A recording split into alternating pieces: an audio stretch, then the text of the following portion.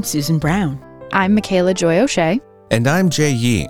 You're listening to Beyond the Fog Radio, our podcast about the untold stories of San Francisco's long history from the people that have helped shape it. Whether you're new to San Francisco or have lived here your entire life, join us as we share the stories of our city by the Bay.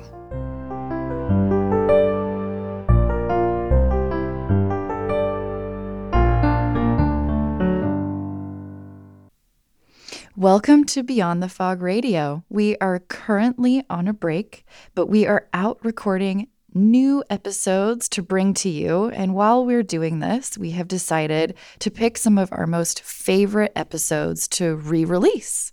One of those episodes is with Zoe Elton, who we spoke with in Jack London Square all about the film industry in San Francisco. And man, did we learn some really fascinating facts that day, right? Oh man, yes we did. Susan, what was your favorite part of this interview? So what I love about this interview is that Zoe, being director of the Mill Valley Film Festival for the last 30 plus years, really is able to shape what the film community is in San Francisco. And it's way stronger and way bigger than you would imagine. Because we're so close to LA, you always think film is made in LA, but it's not necessarily true. Film is also made here in San Francisco.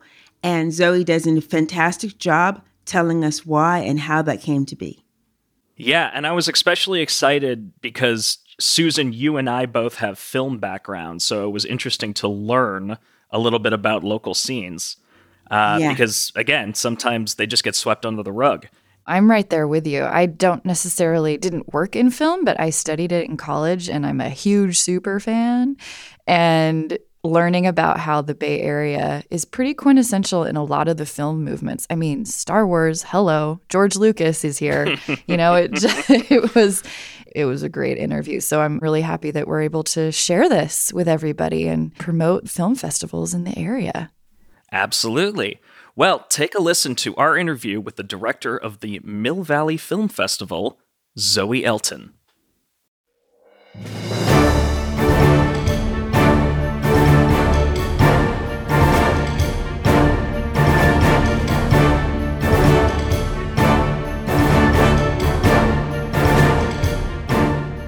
The Mill Valley Film Festival began in 1977 by Mark Fiskin. It is an 11-day event and well attended by the Bay Area community as well as celebrity film professionals. It is not far off from the likes of Sundance, San Francisco Film Festival, and the New York Film Festival. It's part of the circuit that a lot of people attend. Most importantly, the Mill Valley Film Festival has the reputation of pre-selecting award-winning films. They have a knack for choosing a film that then turns around and gets nominated for an Oscar or a Golden Globe. What was once a 3-day local film festival is now an international film festival, welcoming over 200 filmmakers and representing over 50 countries each year. Within the last few years, the Mill Valley Film Festival began an initiative called Mind the Gap, where over 50% of the films shown at the festival are directed and produced by women. In September of 2021, Susan, Jay, and I had the pleasure of meeting Zoe Elton, who has been the program director for the Mill Valley Film Festival for the past 40 years. I'm Zoe Elton, and I am the Director of Programming for Mill Valley Film Festival, where I've worked for many years. I have a background in writing and theatre, and as a film curator, I've done a lot of work with things like gender equity. So we started an initiative at Mill Valley in 2015 called Mind the Gap, which is about the gender gap and how that shakes down in Hollywood mostly and in the film industry in general. That's my thumbnail sketch of introduction. And Mind the Gap sounds very significant to you in your amazing accent, maybe where you're from. Yeah, credit to one of my co-workers who suggested the name. But yes, the name obviously is a British pun, related in the underground in England, where as you get off the train, they say, mind the gap, mind the gap. Yeah. Where in England are you from? Originally from Hereford, which is in the west of England, near to the Welsh border, known for apples, known for those white-faced cows that we called Herefords in America. But yeah, that's where I'm from. And then I lived in London. I went to drama school in London. So I was living in northwest London for, my time in college and the time I spent working in London afterwards. Yeah. My mother's from Somerset. Oh, Somerset is beautiful. Which is also apple cider. I was going to say, country. cider. Yeah. Yeah, they call, both in Somerset and Herefordshire, they make really wonderful cider, apple cider. And hard cider in Herefordshire is called Tanglefoot because it's very tempting to drink and drink and drink. And then when you stand up, you cannot. Yeah. Your foot's feet tangled. are tangled. Yeah. Because it doesn't taste like alcohol. It just tastes Yeah. delicious. Oh, that's like so cider. funny. That's so funny. Yeah. So what brought you to the United States? I thought I would come to the United States for a year, hitchhike from coast to coast, and then go back to England. And of course, before I came, somebody said to me, Zoe, you have to realize that the distance between the West Coast and the East Coast is around the same as the distance between London and Moscow, which of course it is. Yeah. Yeah. So I came, and then through God knows what kind of set of circumstances, ended up staying. I still haven't done the cross-country trip. I did land in New York, and I went up to Canada for a little bit, and then came to the San Francisco Bay Area where I had some friends. And in this sort of extraordinary set of circumstances, I arrived in San Francisco Labor Day weekend. It was foggy. I had no idea about the San Francisco fog. And the friend that I was traveling with and I also had no idea where we were going to stay that night.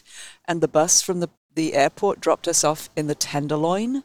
And we ended up staying at the Tenderloin YMCA Hotel. Oh, my God. Lovely. Wow. Which was pretty much the same as, it's on, I think, Turk or Eddie, or, right, real, Right in the heart. right in the heart of the heartbeat of San Francisco, essentially. Wow. And we woke up the next morning and thought, oh, we're leaving. We're going to Los Angeles. But phoned a friend who said, no, my mum's friend is having a brunch today for Labor Day. Come on over. And at that brunch, I met people who led me to theater work that I did, to somebody I met there ultimately asked me, a year or so later, do you want to work for a film festival? That was when the Mill Valley Film Festival was being founded. I met Noli that mutual day? friend. Well, I think it was that day, or I'd heard about him that day. Oh, that's amazing. Yeah, longer story, which is maybe not so public. Right. But on that day, I met a whole bunch of people who are still friends and who basically led me and my friend to relationships, both personal and professional. If I could track back about 3 different jobs to that one day. Wow. That I ended up having. And that was your second day in San Francisco? Yeah. It was just, It's like magical. the gods were saying, hey, you're going to be here for a while. Yeah. And we met Roberta that day. You know Roberta, Susan. Roberta Zagow? Yes, yeah. You do, yeah. Yeah. So, it just was this portal into what became the essentialness of being here. And Sue and I had both came from a theatre background. We'd met in drama school in London. And, coming out of that, I began this really sort of multifarious career here, doing theatre, writing and directing theatre, getting involved with the Mill Valley Film Festival when it first started, and, discovering San Francisco. I lived in San Francisco for 25 years, and then I moved over to Oakland. So, like many people in the San Francisco Bay Area, I wasn't born here, and I'm always amazed when people were actually born in San Francisco. But These two.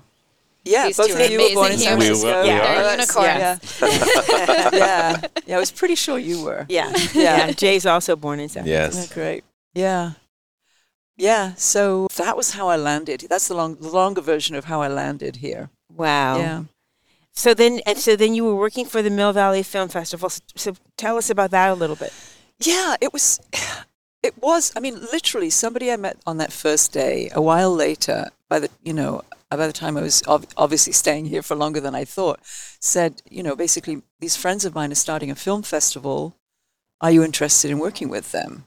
So I went with my English accent, which is always a help, and met Mark Fishkin and Lois Cole and Rita Cahill, who were founding the festival. And Mark, the other two were still doing their day jobs. And Mark was, got a little office in Mill Valley.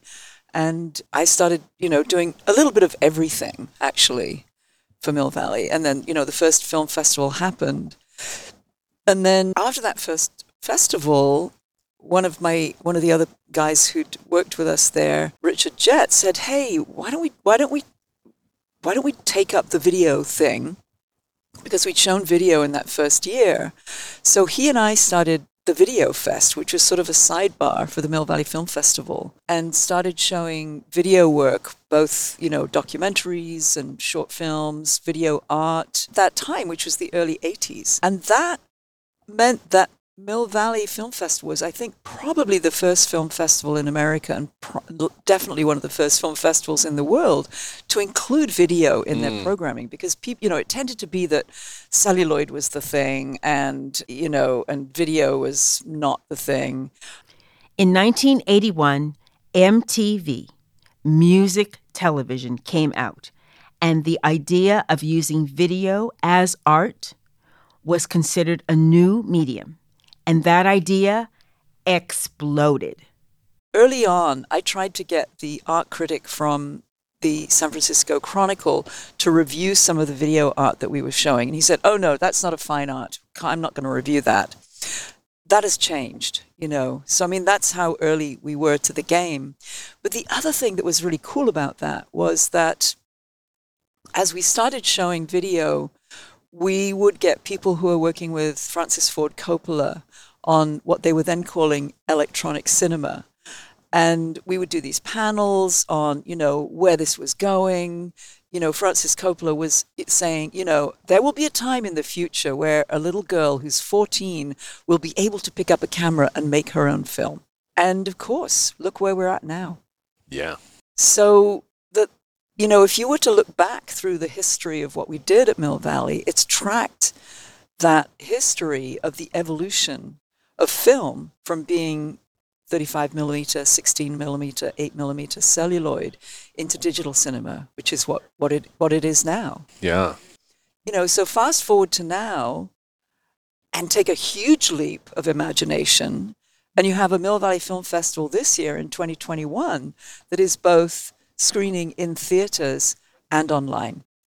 I mean, look at that evolution. It's extraordinary. It is extraordinary. Yeah. That's amazing. So tell me, I mean, it sounds like you did this. How did you know? Yeah, I'm completely responsible for the whole thing. How did you know, Zoe? I mean, so you have a theater background from London. Yeah. And is that in acting or is it in film production or what? No, theater background in live theater as a writer and director. As a director. Yeah. Right. So really the thing that always got me about being a curator in film and video is really the creative process. And, that definitely was driving a lot of, the things that I've been interested in all that time. But in terms of your question about, where that came from, it was happening in real time. The truth is, it's like everything that we were doing. I mean, definitely it was radical for a film festival to incorporate video when we did, but it was what was happening in real time. And sometimes I think people who are artists see what's happening now. Yeah. So I studied the history of video and film. I took a course when I was living in Boston about video and the rise of video in New York City. Oh, yes. And like more of what people do now on Instagram, like selfie videos. Yeah. Because that was happening in New York. People were making their own work that was very creative. So I'm assuming that was going on at this time. Yeah. Well, there was a very, very vibrant video art scene in New York. The left coast tended to be a little bit more creative. Well, no, they were all incredibly creative. Yeah. But someone like John Sanborn, who lives in Berkeley now, whose wife is Sarah Cahill, the pianist and genius, was based in New York then and doing some extraordinary work. So there were a lot of people who were working in video art, like John, like Dara Birnbaum. When new technology was getting created, somebody would say, okay, could you play with this and tell us what we have? All the people who were developing technology and technological tools would get video artists to make work just to see what the technology could do aesthetically. A lot of experimentation going on then. Was Francis Ford Coppola doing that on the side? Do you know? No, he didn't so much do video art, but what he did, and again, actually, going back into the personal history, in the early 80s, Women in Film got founded, and there was a chapter in San Francisco, and somebody wrangled a weekend with Francis Ford Coppola at his ranch in Napa. And that was when he was developing a lot of the ways of figuring out the interface between feature filmmaking and video.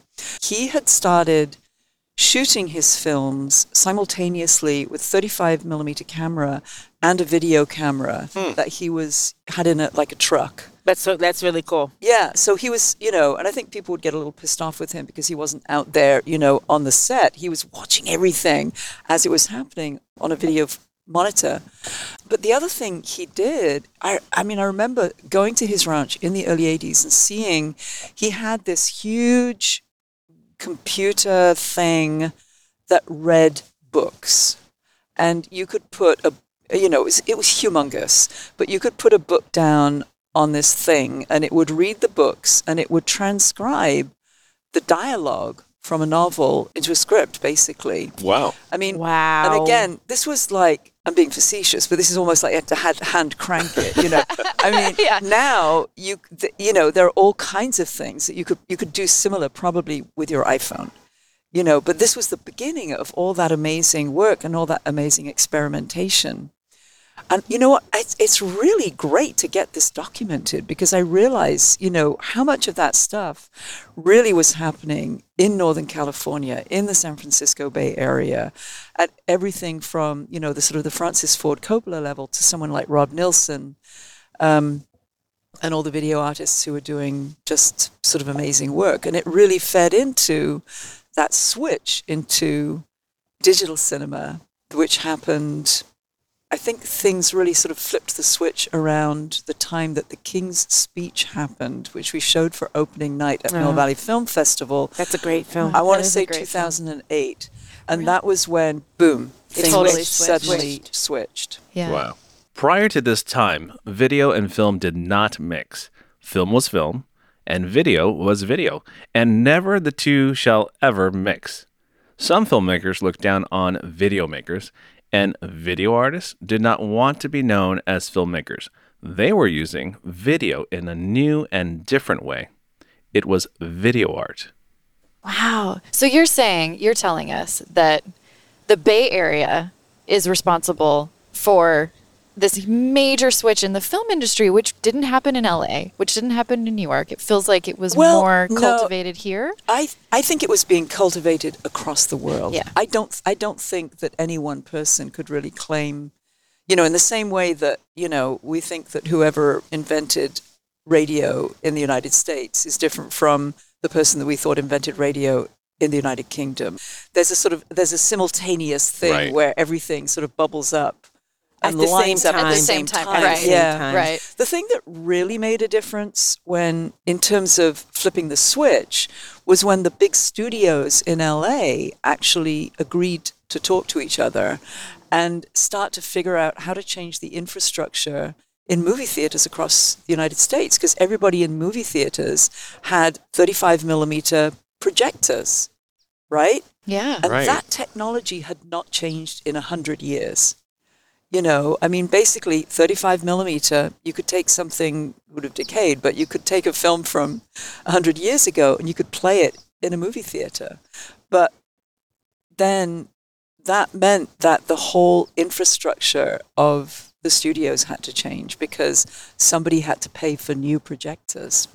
And that was extremely expensive. Wow. That's right, Yeah. because everything was done on film. I worked in advertising for That's right.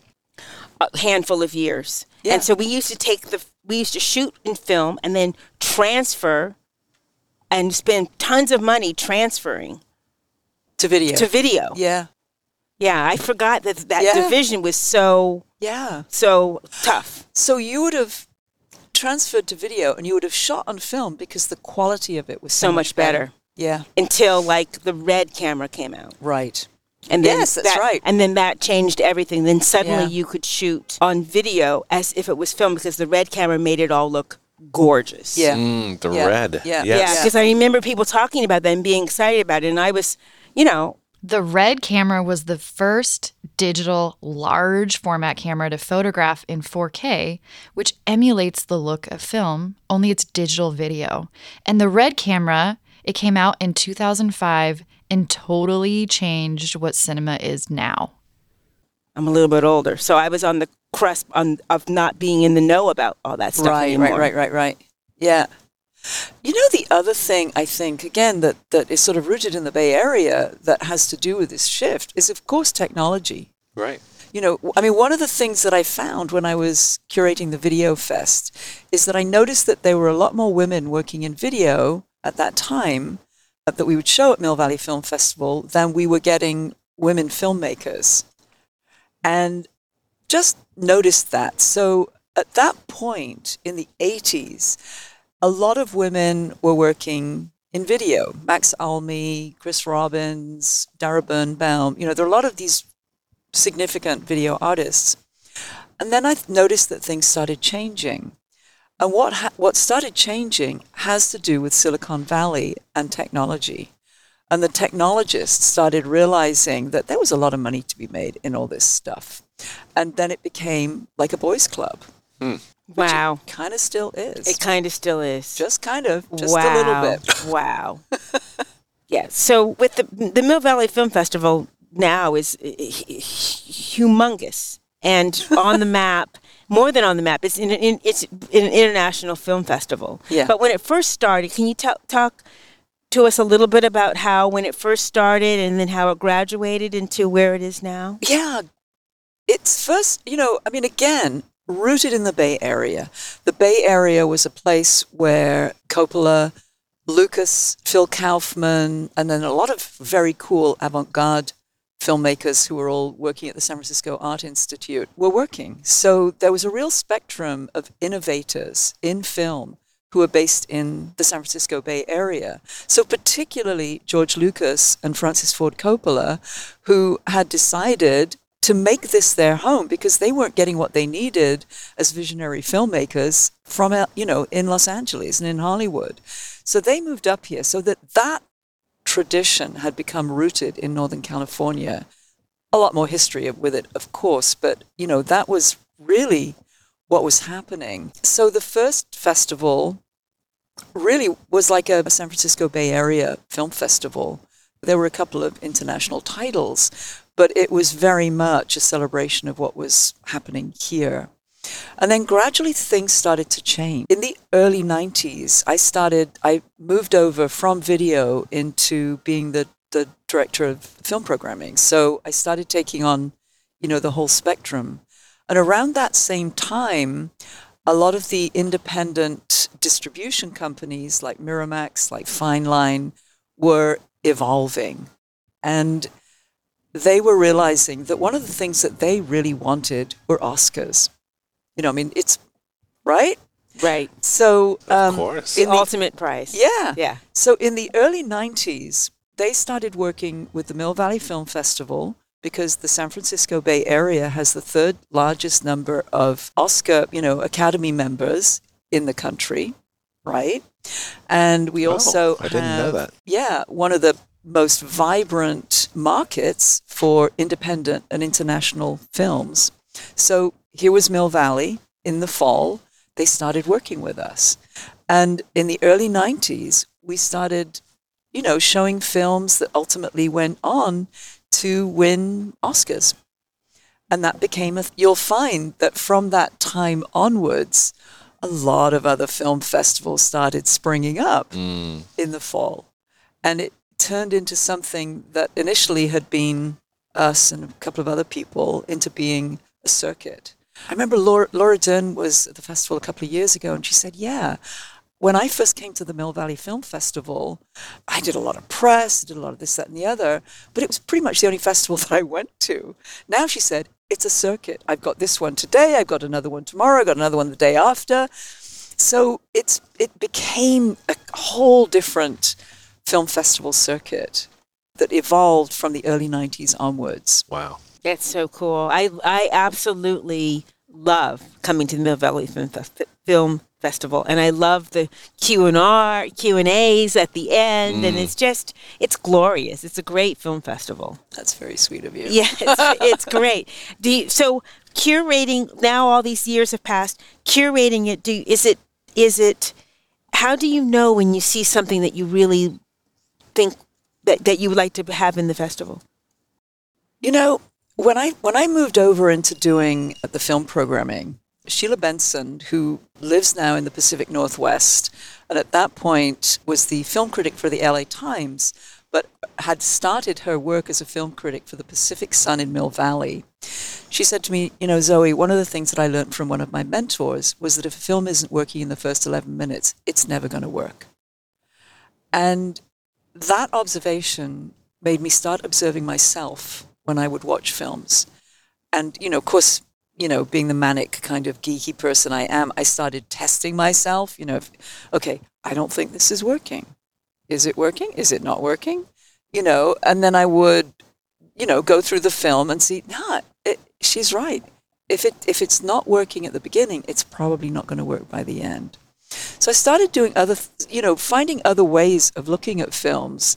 I would start noticing whether I wanted to be in the company, you know, like when a film starts, it's like meeting someone for the first time.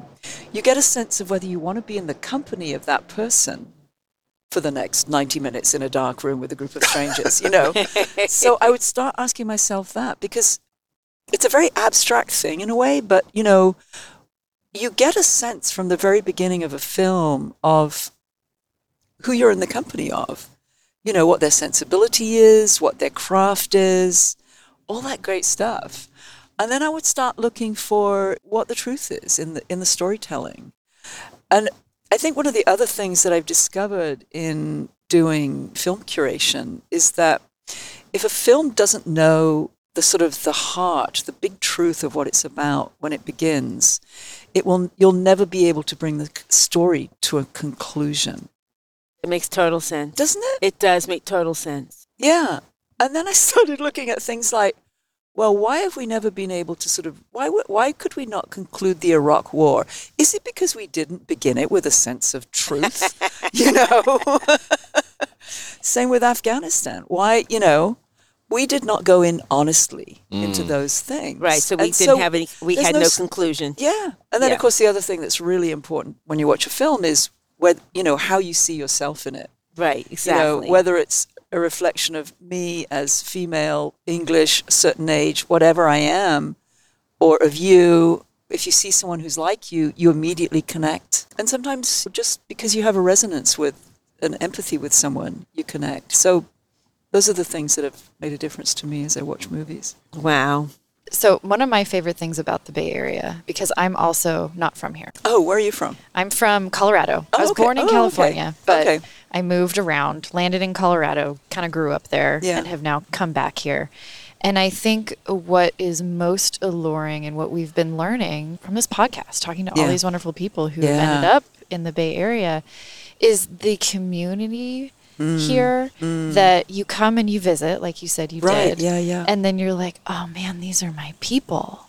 These are the people that I want to be surrounded by. This is the place that gives me, us space to be creative and gives us the reflection of what we're doing in a positive sense of like, oh, well, I can come here and I can cultivate creativity and then share it with the world. And everyone is very open and encouraging. And could you talk about how you feel about that? Yeah, I think you're absolutely right. And I mean, in some ways, I'm not really sure whether it's an American thing or a Bay Area thing. I have a feeling a lot of it is a Bay Area thing.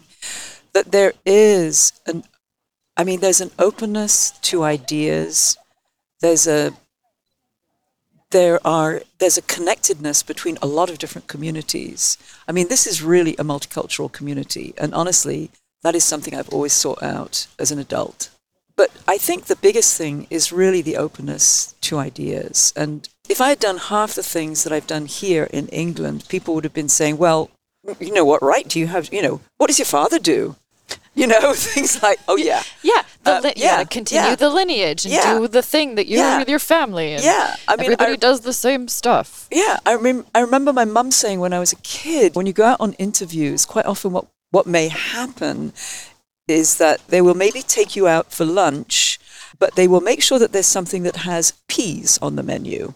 And if you put the peas onto the back of if you scoop them onto, I can't even remember which is the right way to do it in England now, but there's a right way and a wrong way to eat your peas in England. You can't scoop them like a spoon. Yeah, you have to skewer However them with a practical fork. that might be. Yeah, you skewer them. Yeah, and if you do it the wrong way, you won't get the job. And, you know, I mean, there are so many cultural signals that we have in all of our cultures, but I do feel that here the signals may be there, but the openness to ideas is huge here. I mean, it's incredible. I mean, nobody ever said to me, "Oh no, you can't do a theatre piece in your loft south of Market." You know, I mean, of course you can do that. You know, nobody said to me, "Oh, you can't do a site-specific piece on a field on Tamalpais High School campus with the Bay Area playwrights." Of course you can do that. Yeah. You know? Yes, of course. All of those things. It's like there's an incredible openness to that. So, yeah.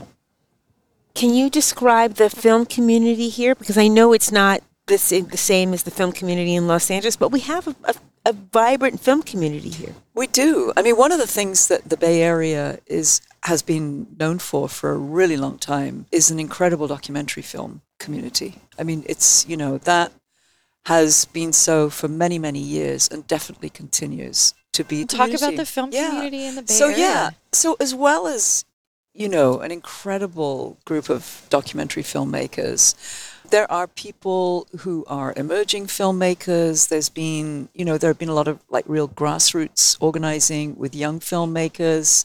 And it goes all the way through to, you know, like the big guys who are at Pixar and ILM and all that kind of thing. Yeah. So when you think about the film community here, it goes from everybody who's making, you know, short, cool grassroots work through documentarians who are telling it like it is to people who are working at Pixar and ILM, Industrial Light and Magic.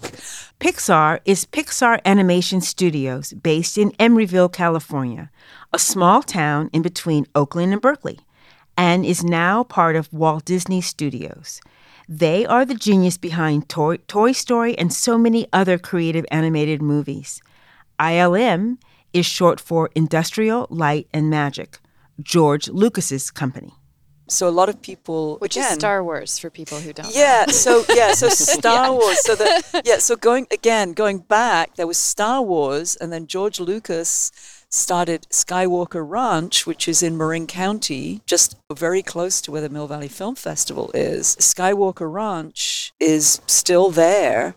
Out of that came Skywalker Sound. So when you see a movie, quite often the sound recording will have been done in Marin County. And of course, a lot of special effects were developed for George Lucas's films. So George Lucas started with American Graffiti, made a bunch of money.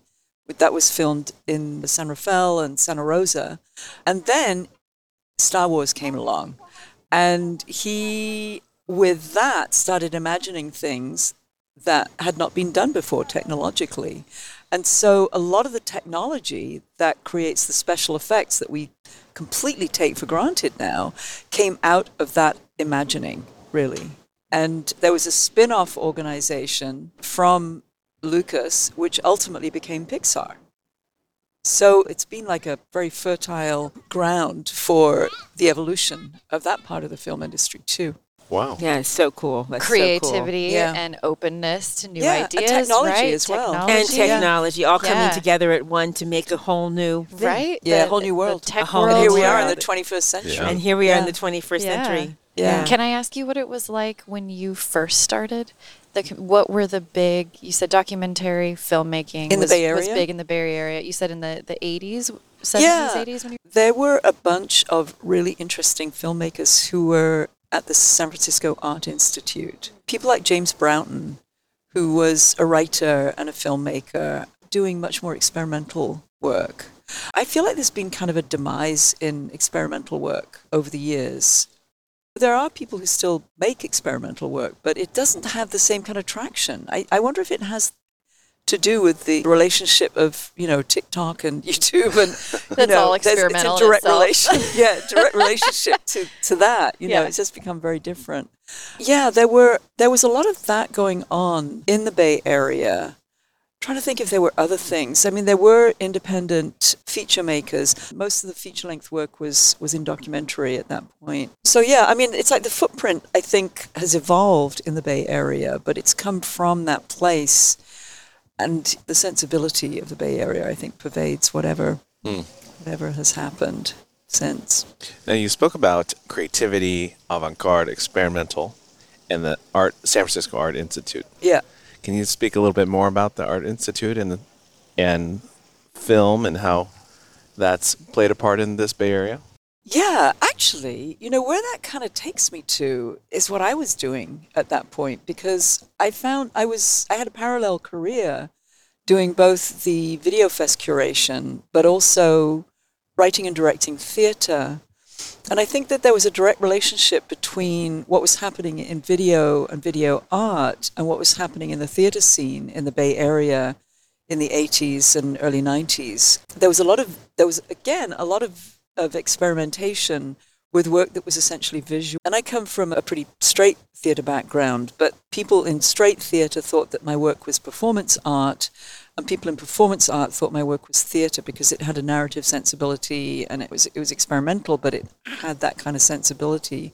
I think that there was a real sort of heyday for those kinds of works, both in performance and theater and the intersection of performance and theater and video that was really happening in the Bay Area at that time. I was talking with some friends the other day about George Coates's performance works. Things like that were really upping the ante.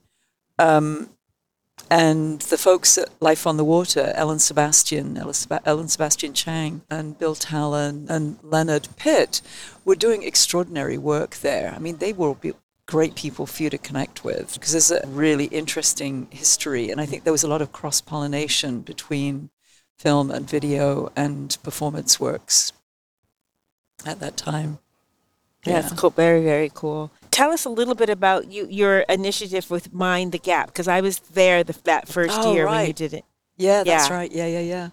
Yeah, Mind the Gap kind of started because I always had a commitment to showing work by women, showing work by people of color. In the 90s particularly, and early 2000s, I did a lot of work with filmmakers from the continent of Africa, brought a lot of people over from many different countries there. But I always had an eye out to make sure that women's voices were getting heard. And then I guess it was 2013, we did a panel with Stacey Smith from USC. There's an initiative that they have there where they put money into research into Hollywood. And she's done a lot of work on women and Hollywood, and she's one of the foremost researchers in that area. So on this panel, she said that about 7% of directors in Hollywood were women. 7%. That means 93% of hires are men. And of course, if you start to think of women of color, it's even, it gets smaller. Probably 0.0 what.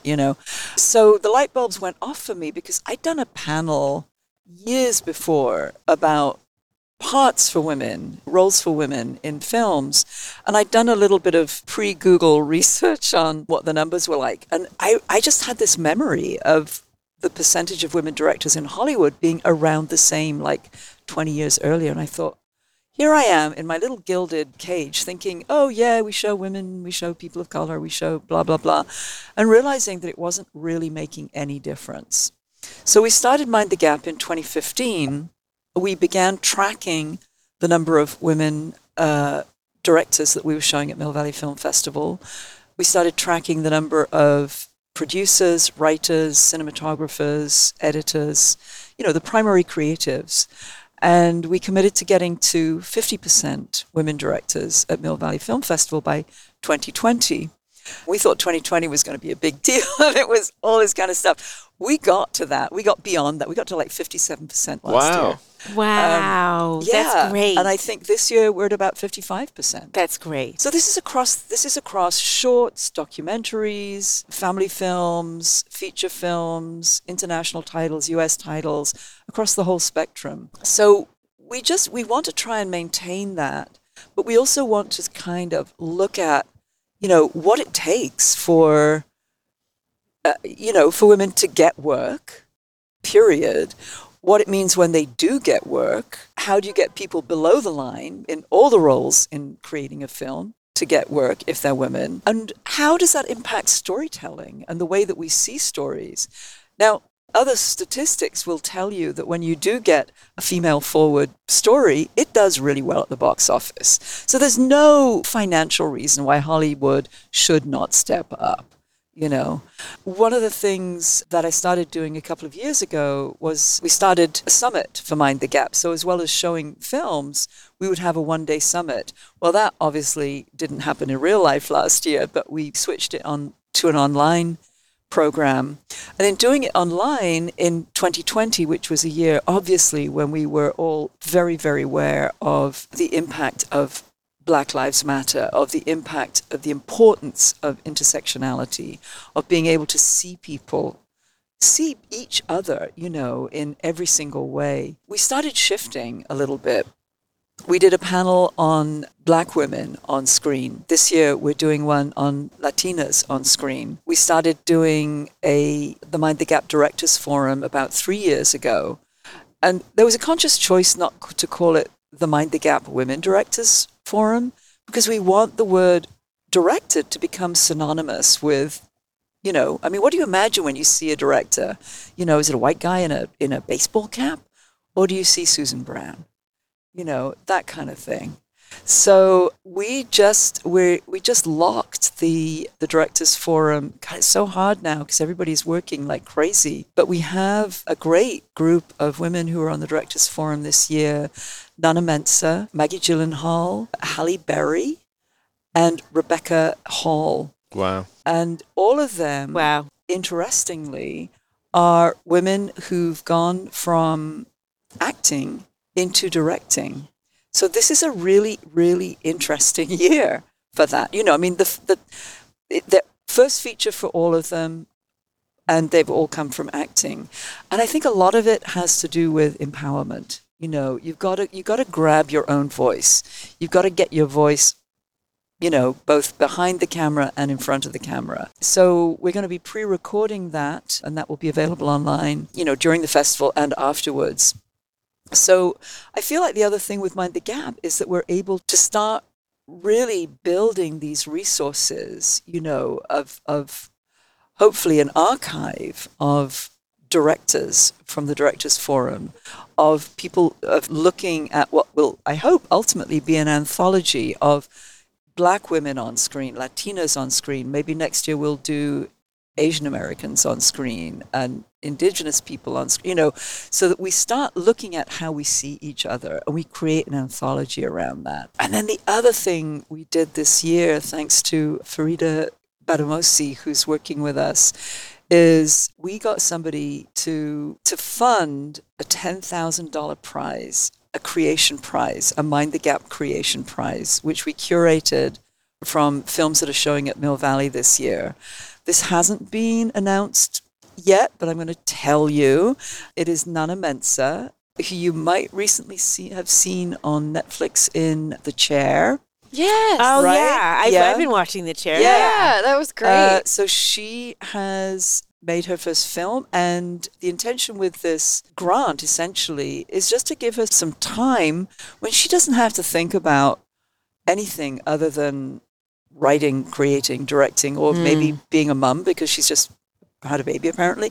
That kind of thing. It's just trying to sort of give people space to be able to do the work that they were put on the planet to do. Yeah, So great. That's so great. So great. Zoe, I adore you.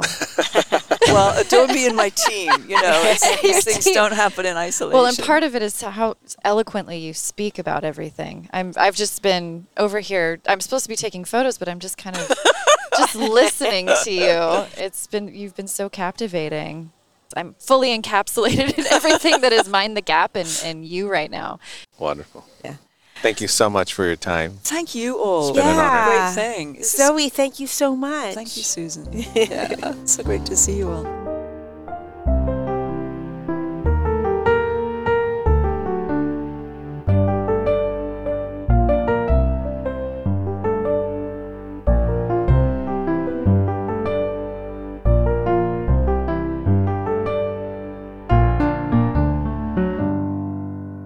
Beyond the Fog Radio is created by us, as well as Connor Chang, Tim Johnson, Tim O'Shea, and Arliss Hayes. Beyond the Fog Radio, all rights reserved, 2022.